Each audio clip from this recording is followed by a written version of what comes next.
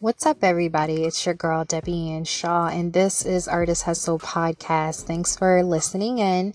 Make sure you follow me on social media at Artist Hustle or visit our website, artisthustle.com. Now, today's podcast is going to be talking about 3 questions that will determine the best networking events for you.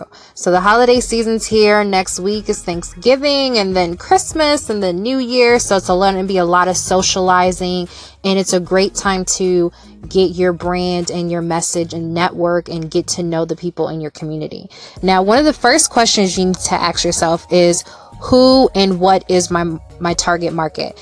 Most people say everybody. I want everybody to listen to it, but it doesn't work like that. You have to really narrow it down. Think about demographics. Think about people who already follow you online. Poll your audience on your website, on social media, in person. Really look at your email list, your contact list, and see who trending is buying and supporting what you do, and really make a note of it. The second question is, where can I meet the best prospects? So think about, do I need to join the Chamber of Commerce? Do I need to join the local YMCA? Do I need to join a nonprofit, a chamber? It just depends on who your target market is and based on what you need. So who would be the best person and the best people you want to get into contact with? The third question is, who exactly do I want to meet at these events? No, you don't want to just go to events and you have no idea. You didn't do your research. You got to do your research. A lot of people on social media, you can look up what they've done, what they're about, so at least you're prepared and you know that this is something you want to definitely get into and socialize with them. Go ahead and do that.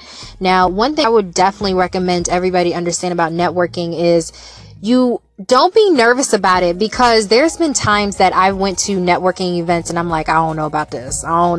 But most of the time it was because I didn't go with purpose, and if you look at it like even dating, you go out and you put on your best outfit, and it's really about building relationships at the end of the day, because you're dealing with people. It doesn't matter what business you're in the people's business. And if you remember that, I'm building a relationship with this person. So it doesn't mean because I gave them my business card or I told them check out my music or check out my artwork, that means they're going to do it. You really have to follow up. You really have to get to know who they are, what their needs are.